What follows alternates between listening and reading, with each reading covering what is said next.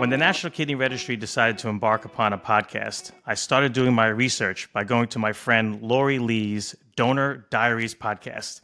And there she included in episode 0, the story behind her podcast. It didn't totally make sense for us to have an episode 0 when our blog is called One Is Enough.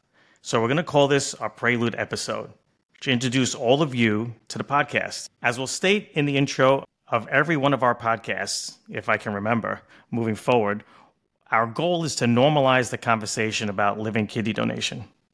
And while One Is Enough is in some ways a catchy spin-off of a classic TV sitcom, we hope to drive home the message that for most, one really is enough.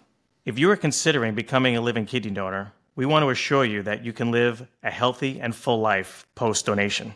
If you are an individual who will need a kidney transplant, we want you to know that there is hope for a healthier life if just one person steps up and donates on your behalf. Our podcast will cover a wide variety of topics related to kidney donation.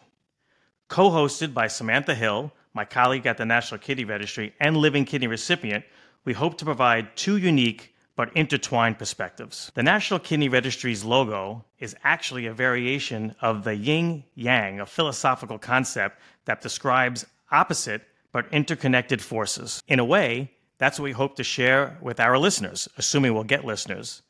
The interconnected stories of donation and transplantation. We'll also bring in some amazing guests who will support us in sharing everything from cutting-edge science to inspiring stories.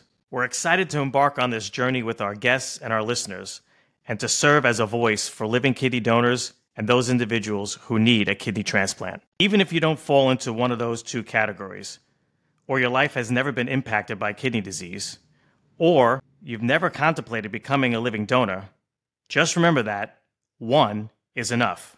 I hope that you listen to our podcast objectively and you find that one thing that you think is worth sharing. Just remember, one voice is also enough to make change.